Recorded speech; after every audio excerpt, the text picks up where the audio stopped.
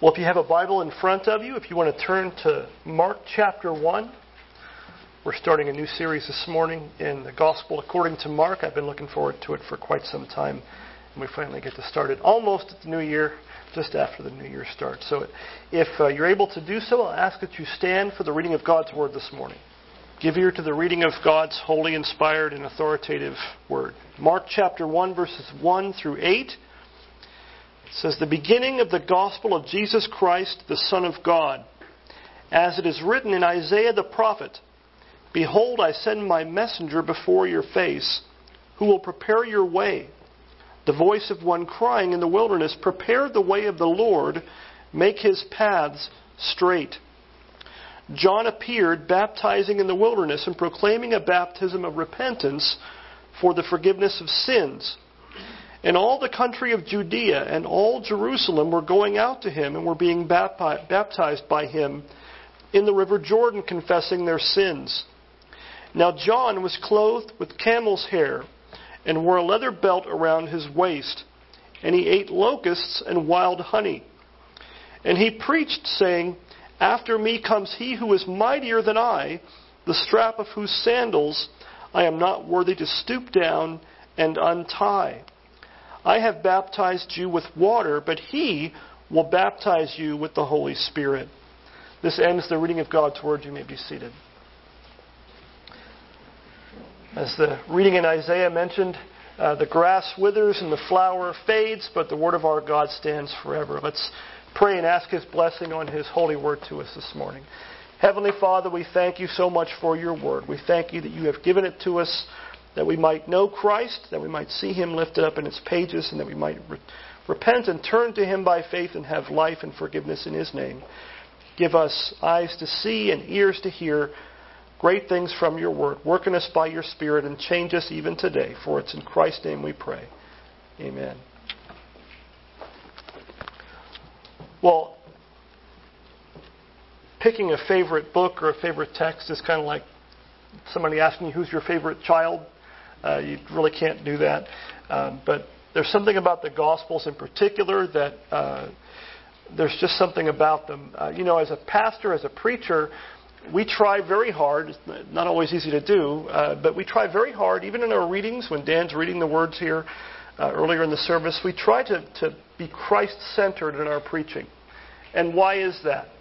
Because the Bible says that the Bible is Christ-centered. Everything in Scripture, not just the Gospels, not just the New Testament, but the entire Bible is about Jesus Christ. Jesus himself tells us that in Luke 24:27, John chapter 5, and elsewhere. John 5, he says, Moses wrote about me, is what he says. Moses, the first 5 books of the Bible.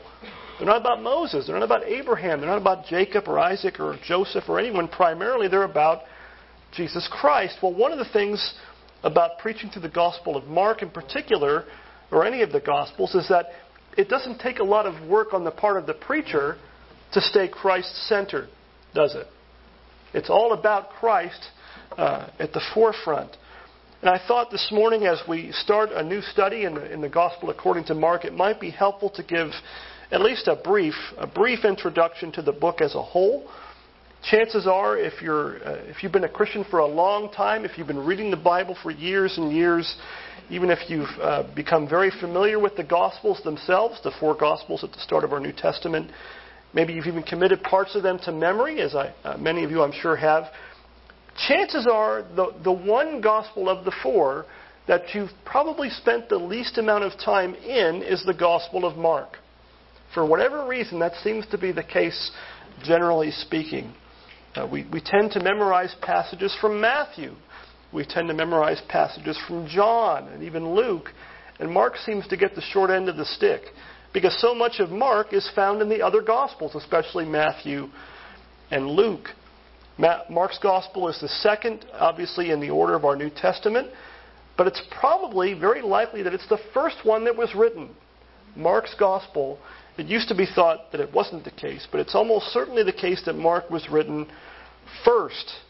Many scholars believe that the Gospels of Matthew and Luke were in some way, shape, or form based upon the Gospel of Mark, or that they used Mark as part of their source material in putting together their own Gospel accounts. there's so much, you might know, there's so much overlap or similarity between Matthew, Mark, and Luke that they've come to be known as the Synoptic Gospels. What does that word mean, the Synoptic Gospel? Well, optic, you know what optic means, right? You go to the optometrist to have what? Your eyes looked at or your eyes worked on. If you have contacts or glasses, you know that word. Well, the word sin there is not S-I-N, it's S-Y-N, and it means with or together. So the Synoptic Gospels are the Gospels that share a common view, a common vantage point of the story of Christ. They read very similarly. When you read Matthew, Mark, and Luke, they sound in a lot of ways very similar. Well, the book of Mark is easily the shortest of the four Gospels. It's not really why I picked it. I didn't pick it because it was the easiest or the shortest. Part of the reason for the fact that Mark is so short compared to the other three is that Mark spends very little time, at least as far as detail is concerned, on the preaching and teaching, the public discourses of Christ. He doesn't spend a lot of time. He mentions them, but he doesn't very often record them. You might know that in Matthew's Gospel, for instance, we have what's called the Sermon on the Mount. You might know where that is, Matthew chapters 5 through 7. That's a very large part of the Gospel of Matthew, 28 chapters long. 3 whole chapters are one sermon of Christ. And it's not the only discourse of Christ that Matthew focuses upon. And Matthew is, in some sense, not like Mark, in that he seems to spend half of his time on the teachings of Christ, not just the doings of Christ, not just the ministry of Christ and his miracles and things. Mark seems to omit those things. He mentions them in passing, but he doesn't give us a lot of the details. Now, that's not to say that Mark doesn't think that Jesus' teaching is important. It's not really saying that at all. It's just that he has a little bit of a different emphasis. He even has a different audience in mind. Many people believe that the Gospel of Mark was written first and foremost for Christians, Gentile Christians mostly, in the city of Rome. And their concerns may have been somewhat different. He doesn't spend as much time as, for instance, Matthew does on proving things from the Old Testament. He does do that. He does that in our text. But Matthew does it over and over and over again. You'll see Matthew saying, this fulfilled what was written by this prophet. He does it over and over again. Mark does it sparingly. His audience doesn't seem to have that as a major concern. Mark's gospel focuses on action. Mark's gospel is an action gospel. One writer has said that Mark writes with a paintbrush. He's seeking to paint a picture of who Christ is and what he has done and why he has come. Mark seems to be in quite a hurry to move the story along. If you're familiar with that, you may have noticed that one of the distinguishing marks of Mark is that he uses repeatedly the word in English that's translated immediately. Immediately. Matthew uses that same word in 28 chapters. He uses it 5 times. Mark is 16 chapters long, and Mark uses it 41 times. It shows up in his gospel multiple times. In fact, in chapter 1 alone, it shows up 10 times. 10 times in the very first chapter that something happened immediately. That there's no wasted time. It's like when you watch the news. Sometimes you watch the news and you'll see on your screen too often, breaking news. Everything's breaking news. Well, if everything is breaking news, nothing's breaking news. If everything is a news alert, nothing is a news alert. Well, that's not to say that immediately doesn't mean anything in the book of Mark, but Mark seems to be in a hurry to move things along. Mark wants us to hit the ground running when we read his gospel. You may or may not know that one of the requirements for a book to be included in the canon of Scripture, the canon of the New Testament, in other words, for it to be accepted as Scripture, is it has to have apostolic authority. As you might guess from your grasp of history, that means anything past the first century really doesn't qualify. We didn't have apostles that walked with Christ in his earthly ministry in the 2nd century. Well, to be canonical, to be included in the New Testament, it had to be written by an apostle, or it had to be written by someone in very close association with one of the apostles.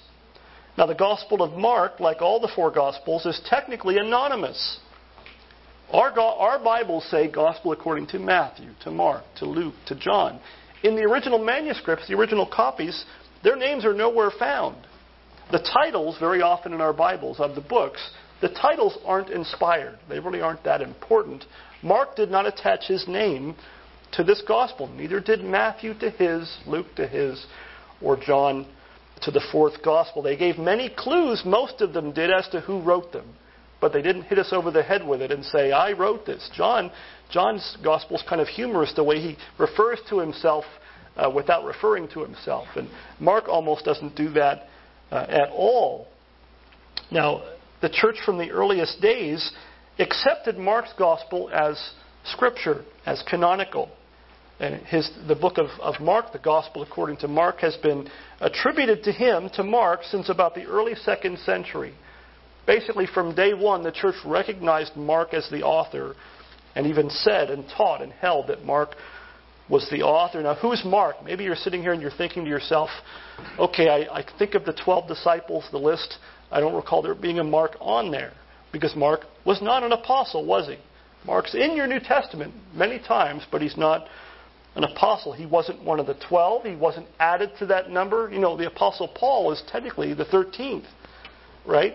In the early chapters of Acts, remember Judas betrayed Christ and hung himself, and another one had to take his place. Well, it wasn't Paul, it was Matthias that was chosen by Lot to take Judas's place. Well, Paul described himself as one born out of due time. He didn't walk with Christ during Christ's earthly ministry, but he did see Christ, the risen and ascended Christ, on the Damascus road. He, not Mark, Paul was commissioned as an apostle by direct revelation of Christ on that Damascus road. Well, Mark didn't have that. Mark didn't have that distinction. He's not an apostle. But Mark is very, very much closely associated with the apostles, not just with Paul, as we know from the book of Acts, but also with Peter. In some ways, I think of those two as kind of the main two. I know that's not really fair. That leaves John out. But Mark has a distinction of being very closely associated with, in ministry, with Peter and Paul, and also both in the city of Rome at some point. You'll find Mark's name mentioned at various points in the book of Acts. We studied through Acts not too long ago. And if you were here for that study, if you remember reading through the book of Acts, you'll know that he's mentioned there quite frequently. When you get to Paul's story, he's mentioned as the cousin of Barnabas, another familiar name in the book of Acts. John Mark, as he's also known as, accompanied Paul and Barnabas on some of their missionary journeys in the book of Acts. You might remember in Acts 15, Paul and Barnabas had a division, didn't they? They had a split. They're getting ready to go on another missionary journey, and Barnabas wants to take... Who does Barnabas want to bring along with them? Mark. And what does Paul say? Not on your life, nothing doing. Why? And why was that? At some point, Mark had abandoned them on one of their previous missionary journeys back in Acts chapter 13. So for a time, at least, Paul wanted nothing to do whatsoever with Mark. He cast Mark off. He didn't see Mark as trustworthy or someone to be used in ministry. But later on in Scripture, the Scripture tells us that Mark had proven himself faithful and useful to such a degree that Paul wrote in 1 Timothy 4:11, he said that he wanted Timothy to bring Mark with him. Why? Because he was, quote, useful for ministry. Think about that. At one point, Paul broke with Barnabas, the son of encouragement, over Mark. Because Barnabas wanted to bring Mark along. Paul wanted nothing to do with that. And then later on, what does Paul say? He tells Timothy, make sure you bring Mark. What a change by God's grace. In Philemon 1:24, Paul called Mark and Luke, two gospel writers, his fellow workers. That's quite the change from, I don't want anything to do with this young man, to he's a fellow worker with Paul. A fellow worker with Paul. Where others had abandoned Paul, Mark later on had not. Mark also accompanied the Apostle Peter in the city of Rome, serving him in the work of the gospel. In 1 Peter 5:13, Peter refers to Mark this way, Mark, my son.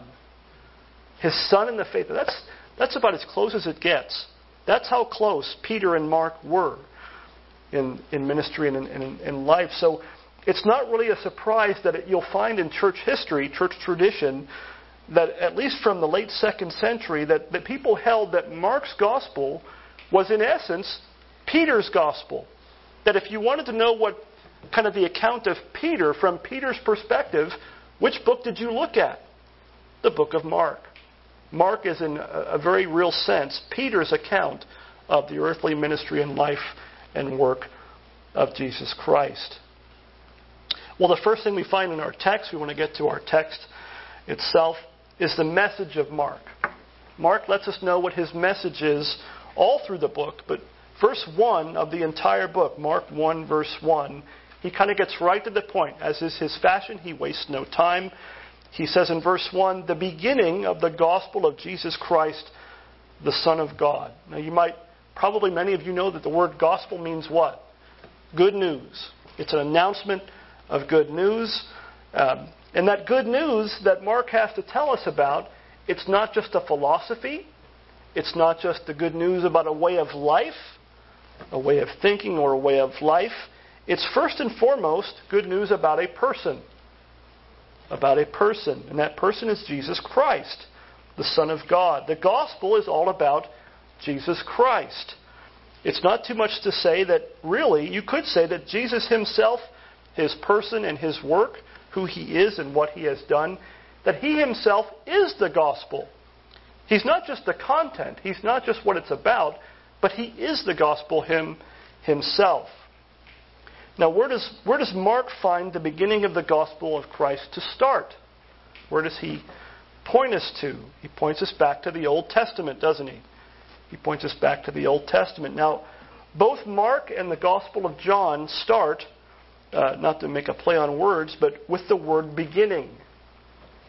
What does John 1:1 say? In the beginning was the Word, and the Word was with God, and the Word was God. And here Mark says, the beginning of the gospel of Jesus Christ. Now, the similarity of those opening words of Mark and of John should make you think of Genesis. Genesis chapter 1, verse 1. And I think that's intentional. The coming of Christ is, in some sense, we are to think of the coming of Christ on the scene at the beginning of the gospel as being as momentous as God creating the heavens and the earth. It's not just another book in the line of a long line of books. It's not just a historical happening, as important as it might be, that's just in the same long line of other things. It's a new beginning, a new creation, in a sense, is what's being talked about here at the beginning of the Gospel of Mark. The coming of Christ is that momentous of a thing that he calls it the beginning of the Gospel. Now, we're going to see that he points us back to the Old Testament. The beginning isn't beginning outside of in a vacuum. It's the beginning of something that was foretold in the Old Testament. Now, he points us to the Old Testament directly, doesn't he, in our text, but not to Genesis, but to the book of Isaiah. In verses 2 to 3, if you look at your Bible there, it says, as it is written. So he's connecting the beginning of the gospel of Jesus Christ, the Son of God, with the Old Testament, with what he's about to quote. He says, as it is written in Isaiah the prophet, behold, I send my messenger before your face, who will prepare your way, the voice of one crying in the wilderness, prepare the way of the Lord, make his paths straight. Now, if you're reading along and you're not paying a lot of attention, which sometimes we're all guilty of, you might have missed the fact that Mark seems to include something not written by Isaiah in this text. When I first was preparing for it, I didn't realize it right away myself. And then I looked at it again and read some of the commentaries and realized that Mark's kind of, he's kind of bringing in a text from Malachi that wasn't in Isaiah. And it seems as if he's saying that Isaiah wrote it. He says, as it's written in Isaiah the prophet, behold, I send my messenger before your face who will prepare your way. That's not in Isaiah. That's in Malachi 3:1. Now, is this a mistake? Does Mark start us off on the wrong foot by making an error in Scripture? Did the early church just not catch it? Were they just sloppy?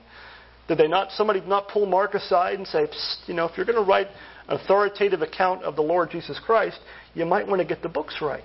you might want to not say that Mark or that Isaiah wrote something that he didn't write. Is Mark just a sloppy writer? Is there an error in Scripture right away off the get-go, right off the bat in Mark chapter 1? Well, the key here, I think, is to notice that Mark doesn't so much quote Malachi 3:1 as he does refer to it or allude to it. One writer I read said that we shouldn't complain when he promises one thing and gives us two. I don't know if that's really the right way to answer the problem, but the actual text, if you have a Bible in front of you, if you want to look at it, I'll read it to you either way. This is what Malachi 3:1 actually says. Behold, I send my messenger, and he will prepare the way before me. He will prepare the way before me. What does Mark?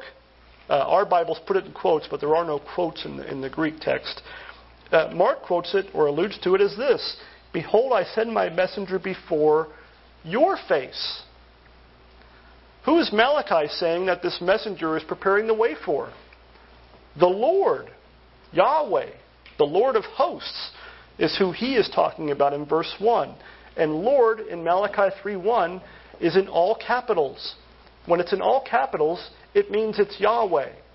It's a translation of the Hebrew word Yahweh. So who is speaking in Mark, but in Malachi, the Lord, it says that his messenger will prepare the way before the Lord himself, first person, before me, not before you or your way, the way Mark puts it. So Mark, I think, is pointing us to Malachi 3:1, not quoting it, pointing it out to us because it helps explain the quote from Isaiah 40, chapter 40, verse 3, that he does actually quote from.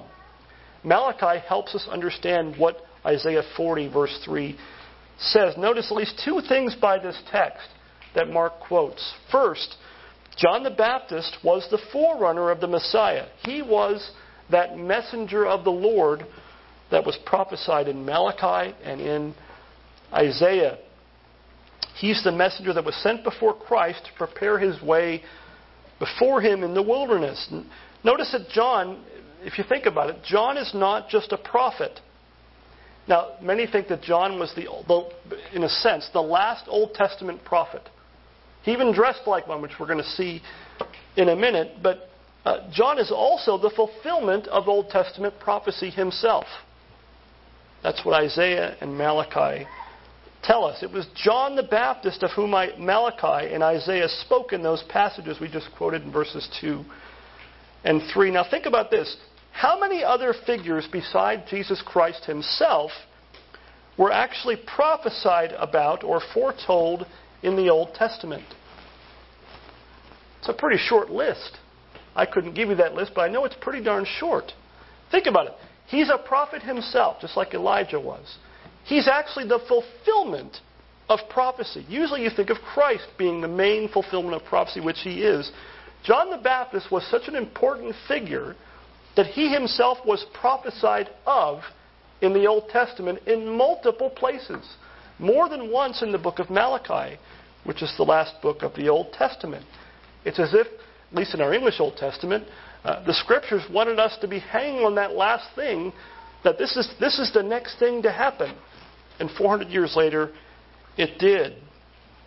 What's the second thing that you should notice in Isaiah 40, verse 3 and Malachi 3:1? It should make it clear to us that the one whose way John the Baptist was preparing for was Yahweh, God. And so, who is he attributing that to in Mark chapter 1? Jesus. Who is Mark saying that Jesus is? Yahweh. There's no getting around it. Jesus is God himself. He is the Son of God, to use the phrase that Mark used in verse 1. Mark is citing those texts not just to prove that John the Baptist was such an important figure, but he's also plainly telling us that Jesus Christ is God himself, the Son of God. The Old Testament teaches that, and the New Testament points that out. Well, the next thing you want to see in our text is the message of John the Baptist himself. Now, it might seem a little bit strange that a book about Jesus Christ that as much of a hurry as John or Mark seems to be in, that he tells us about somebody else first. That he tells us about John the Baptist first. Now, if you are familiar with the Gospels, the 4 Gospels, you'll know that each one is not the same. Each one of the 4 Gospels does not include all the same details. We just celebrated Christmas not too long ago. How many of the 4 Gospels give us a real birth narrative of Christ? Out of the 4, only 2. We can fudge and make a Christmas sermon, as I've done in the past, out of John chapter 1, but the only actual birth narratives are in Matthew and Luke. Mark skips over the birth narrative entirely. Not because it's unimportant, but that wasn't what his intention wasn't to write about that thing. But he doesn't skip John the Baptist. None of the gospel writers skip John the Baptist. In fact, they spend a lot more time on him than you might realize. You read through your gospels, not just Mark. He comes up repeatedly. He even shows up in the book of Acts after his death, when you have Apollos, who only knew about the baptism of John. John was a famous, to use the best sense of that word, person in the first century in Israel. He was a pretty big deal, as we see from our text. Who knows how many thousands and thousands of people went out in the middle of nowhere to hear him preach and to be baptized by him. Now, that alone should convince us of his importance. Mark seems to be in a hurry, but he takes the time to introduce us to the herald of the Messiah, the forerunner of God's Messiah. John the Baptist was such a noteworthy figure in history that he's even mentioned by a secular historian. The Jewish historian Josephus, in his work, The Antiquities of the Jews, in book 18, actually gives an account of the death of John the Baptist at the hands of Herod. He corroborates the scriptural account of John the Baptist's execution. In verses 4 to 8 of our text of Mark chapter 1, Mark says this. He gives us a description of sorts of Mark, of his person and his appearance and his message and his diet. It says, John appeared baptizing in the wilderness and proclaiming a baptism of repentance for the forgiveness of sins. And all the country of Judea and all Jerusalem were going out to him and were being baptized by him in the river Jordan, confessing their sins. Now John was clothed with camel's hair and wore a leather belt around his waist and ate locusts and wild honey. And he preached, saying, After me comes he who is mightier than I, the strap of whose sandals I am not worthy to stoop down and untie. I have baptized you with water, but he will baptize you with the Holy Spirit. Now, Mark's description of John the Baptist is startling to us, our modern ears. His wardrobe and his diet sound very strange to us. Let me assure you, his wardrobe and his diet sounded strange to them too. I, for years as a kid, would read these stories, and I thought, well, it must have just been the most normal thing in the world for someone in the first century. I thought they were cavemen, it must have been. They would just wear these skins of animals and drag a club around behind them. That John would dig in the rocks and trees for wild honey, that he would eat bugs. How many of you kids want to eat a grasshopper or a locust? That sound like a good dinner? When you get home from church, is mom going to say, hey kids, guess what we got on the dinner table today? Made it easy on myself, no cooking. We have locusts and honey. I would sign up for the honey part, but I'm not sure I would be too quick to eat it sounds like a dare, right? It sounds like something you wouldn't want to eat. Talk about living off the land. My first thought was, he's right by the Jordan. Don't they have fish? Can't he do something? He's in the water. Can't he just put a line in while he's baptizing? But we might be grossed out a bit at the thought of eating locusts. The Old Testament actually says it's okay. They must have been so desperate for food that the Bible actually tells them. The Bible often told them what not to eat, but it actually tells them these kinds of locusts, go for it. I'd have been like, yeah, I'm not going to make that my life verse. I'll eat something else. Thank you very much. William Hendrickson writes this. He says, those who enjoy shrimp, mussel, oyster, and frog legs should not find fault with those who eat the locust. Very, very helpful from a New Testament commentator. Now, his wardrobe isn't just strange, it's very significant.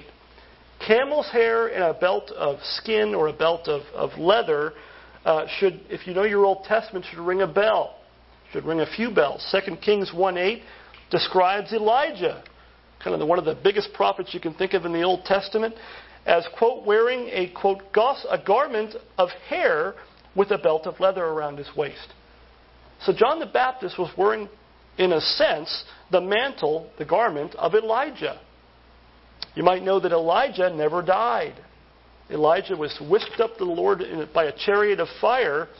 And you remember that his mantle was taken up by Elisha. The name even sounds familiar. So there was an expectation that Elijah was going to come back. He never died. On top of that, I think we're going to see that the fact that John the Baptist is in a sense seen as the new Elijah, or as Elijah coming back. The very fact that God gave the mantle of Elijah to Elisha, passed it on to someone else, I think sort of prepared, or should have prepared, the people to realize it might have been someone else wearing the same mantle. It might not be the same literal person. But Malachi chapter 4, these are the last words of your Old Testament. Malachi 4 verses 5 to 6, it says this, "Behold, I will send you Elijah the prophet before the great and awesome day of the Lord comes. He will turn the hearts of fathers to their children, and the hearts of children to their fathers, lest I come and strike the land with a decree of utter destruction." So the very last words of the Old Testament in our English Bibles tell us God was going to send Elijah again. So this prophecy of Elijah, the people knew about it. This prophecy regarding Elijah's return, people were very aware of it. Just like they were very aware of Deuteronomy 18:15, where Moses said that God was going to raise up a prophet like me, like Moses, from among you, and you better listen to him. That's a paraphrase, but it's really what it means. You better listen to him. You listen to Moses. Well, this guy's greater than Moses.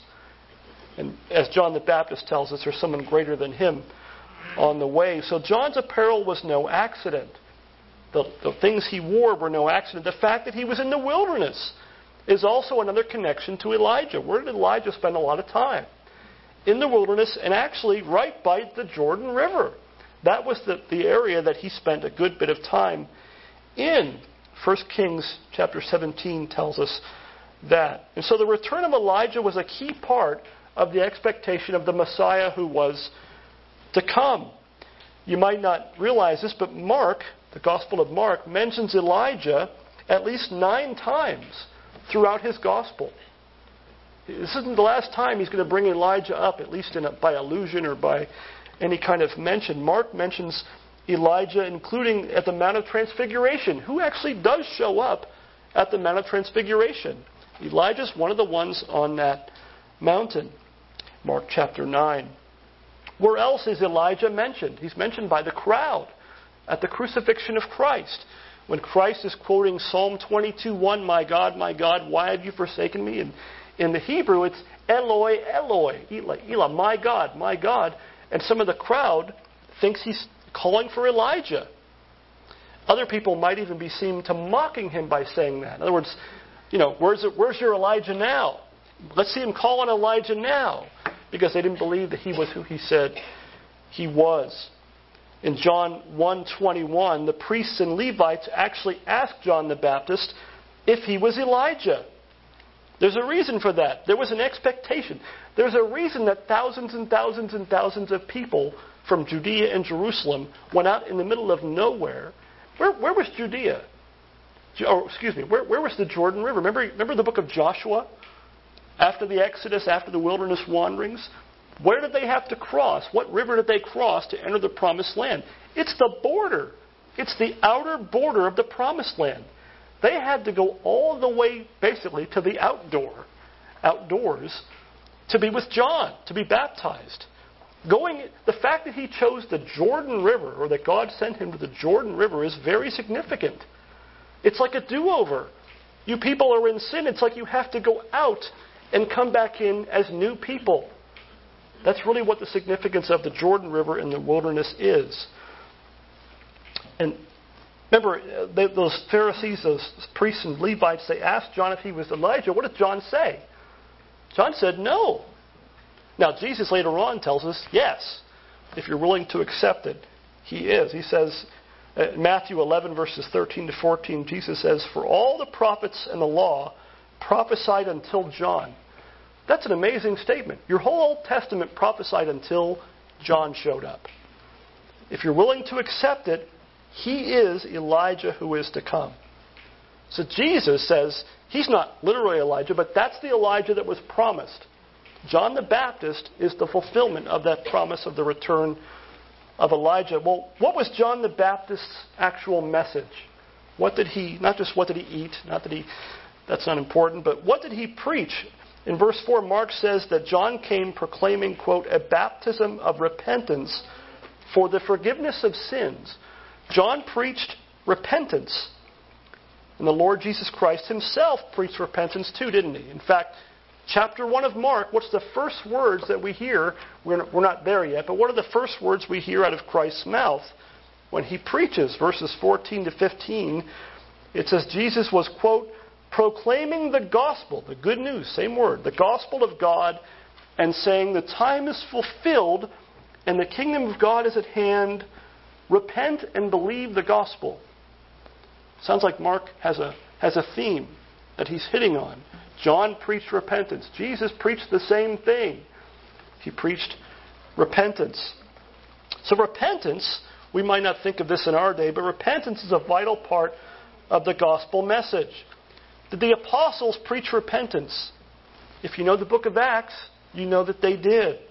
Acts chapter 2, verses 37 to 39, we read this. "Now, when they, the crowd, heard Peter's preaching, they were cut to the heart and said to Peter and the rest of the apostles, 'Brothers, what shall we do?'" Where's the application of the sermon?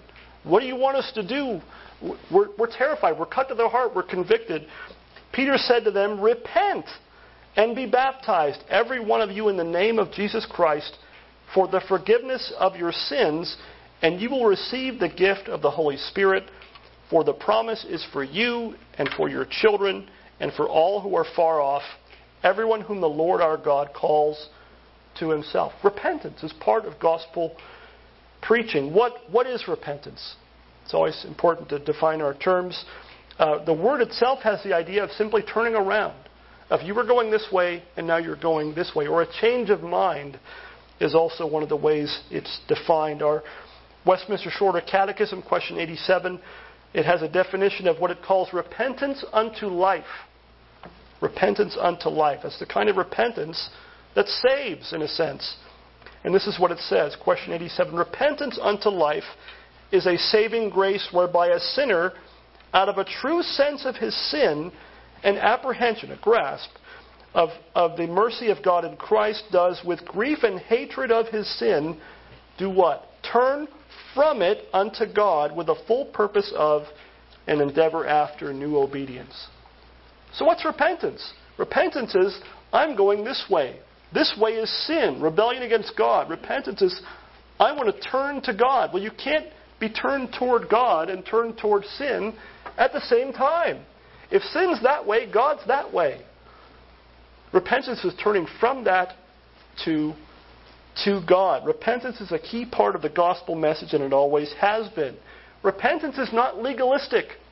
There's nothing legalistic about the biblical notion of repentance. It's not to be understood in any way as earning salvation or meriting God's forgiveness by our works. Repentance does not earn forgiveness. If you repent and believe in Christ, you're saved only by Christ, by faith in Him and His righteousness alone, not your own. By turning to Christ, you turn to Christ, it necessarily involves turning from sin. He saves us from our sins. We looked at that. We looked at Matthew 1:21 over Christmas. You call His name Jesus. Why? Because He will save His people from what? From their sins. Thomas Watson, in his book on repentance, writes this: "Repentance is a pure gospel grace. The covenant of works admitted no repentance. There it was, sin and die. That's the covenant of works. You break it, you're done. There's no do-over. There's no mercy. There's no anything. Repentance," he says, "came in by the gospel. Christ has purchased in His blood that repenting sinners shall be saved. The law required personal, perfect, and perpetual obedience. It cursed all who could not come up to this. Cursed is everyone that continues not in all the things which are written in the book of the law to do them. Galatians 3, verse 10. It does not say, he that obeys not all things, let him repent, but let him be cursed. The law doesn't say, if you sin, just repent and that'll make up for it. That's what he's saying. He says, thus repentance is a doctrine that has been brought to light only by the gospel. Without Christ's death on the cross and the good news of that death and resurrection, there is no offer of repentance. Why? Because sin can't be made up for by repentance. You can't break God's law and say, well, I'm going to make up for it by my bad attempts at obeying it. You've already broken it. Repentance does not make up for our sins. It does not merit righteousness before God. Only Christ in his death and resurrection does that. Without Christ, there is no repentance. Your repentance does not pay the price for your sins. Only the cross of Christ can do that. Your repentance is not the righteousness that will enable you to stand before the judgment of a holy God. Only the righteousness of Christ imputed to you by faith does that. Repentance itself does not save, but neither will you be saved without it. You see the difference? You must repent to be saved, but your repenting isn't what saves you. Christ is, and only Christ is. Well, what else or whom else did John preach? Did Mark preach or John the Baptist preach? What was his message? It was a message of repentance, but it was also a message first and foremost about Christ. That's what he says in verses 7 to 8. It says, and he preached saying, so he preached repentance. He also preached saying, after me comes he who is mightier than I, the strap of whose sandals I am not worthy to stoop down and untie. I have baptized you with water, but he will baptize you with the Holy Spirit. John's central message, just like Mark's central message, was Jesus. As great as John the Baptist was, and we should think of him in very great terms. John the Baptist was, Jesus said, no greater person born of woman than John the Baptist. And what did John say? John said that he wasn't worthy to stoop down and untie Jesus' dirty sandals. That's the job of a slave. John says, you're all coming out to hear me. And think about the crowds. Thousands and thousands. What it must have looked like, we have no idea. Thousands of people coming out, hearing John preach. They confessed their sins openly and were baptized in the River Jordan, confessing their sins for the forgiveness of their sins. And what does John say? You're all coming out to hear me, in a sense. I'm not even worthy to be Christ's slave. I'm not even worthy to touch his feet, to untie the strap of his sandals. That's how great Jesus is. Because Jesus isn't just some prophet. He's the Son of God, as Mark says in verse 1 of his gospel. Have you repented of your sins and turned to the one who is mightier than John the Baptist, the only Son of God, Jesus Christ himself? Have you turned to the Lord Jesus Christ for salvation and forgiveness of your sins? That's Mark's point. Mark isn't just giving us information to give us information. He wants us to see who Christ really is and turn to him to have life. That's Mark's message for you today. Turn to the Son of God, Jesus Christ, and have life and forgiveness in him. Amen. Let's pray. Heavenly Father, we thank you for the gift of your Scriptures. We thank you especially for all of it, but especially for the Gospels that point us right on the face value to Jesus Christ. They point us directly to him. Thank you that Mark, by your inspiration of your Spirit, tells us exactly who Jesus is from the very opening pages and words of this Gospel. We ask that you would give us grace to see him lifted up in its pages and in the preaching of it, that we might be strengthened in faith in him and look to him alone for our salvation. We ask if anyone here this morning does not yet know you and does not yet have their sins forgiven, that you would work in their hearts, open their eyes, give life to the dead, that they might repent of their sins and turn to you by faith in your Son, the one who is mightier than John, the one who is the Son of God, Jesus Christ. And salvation is found in no one else, for it's in his name we pray. Amen.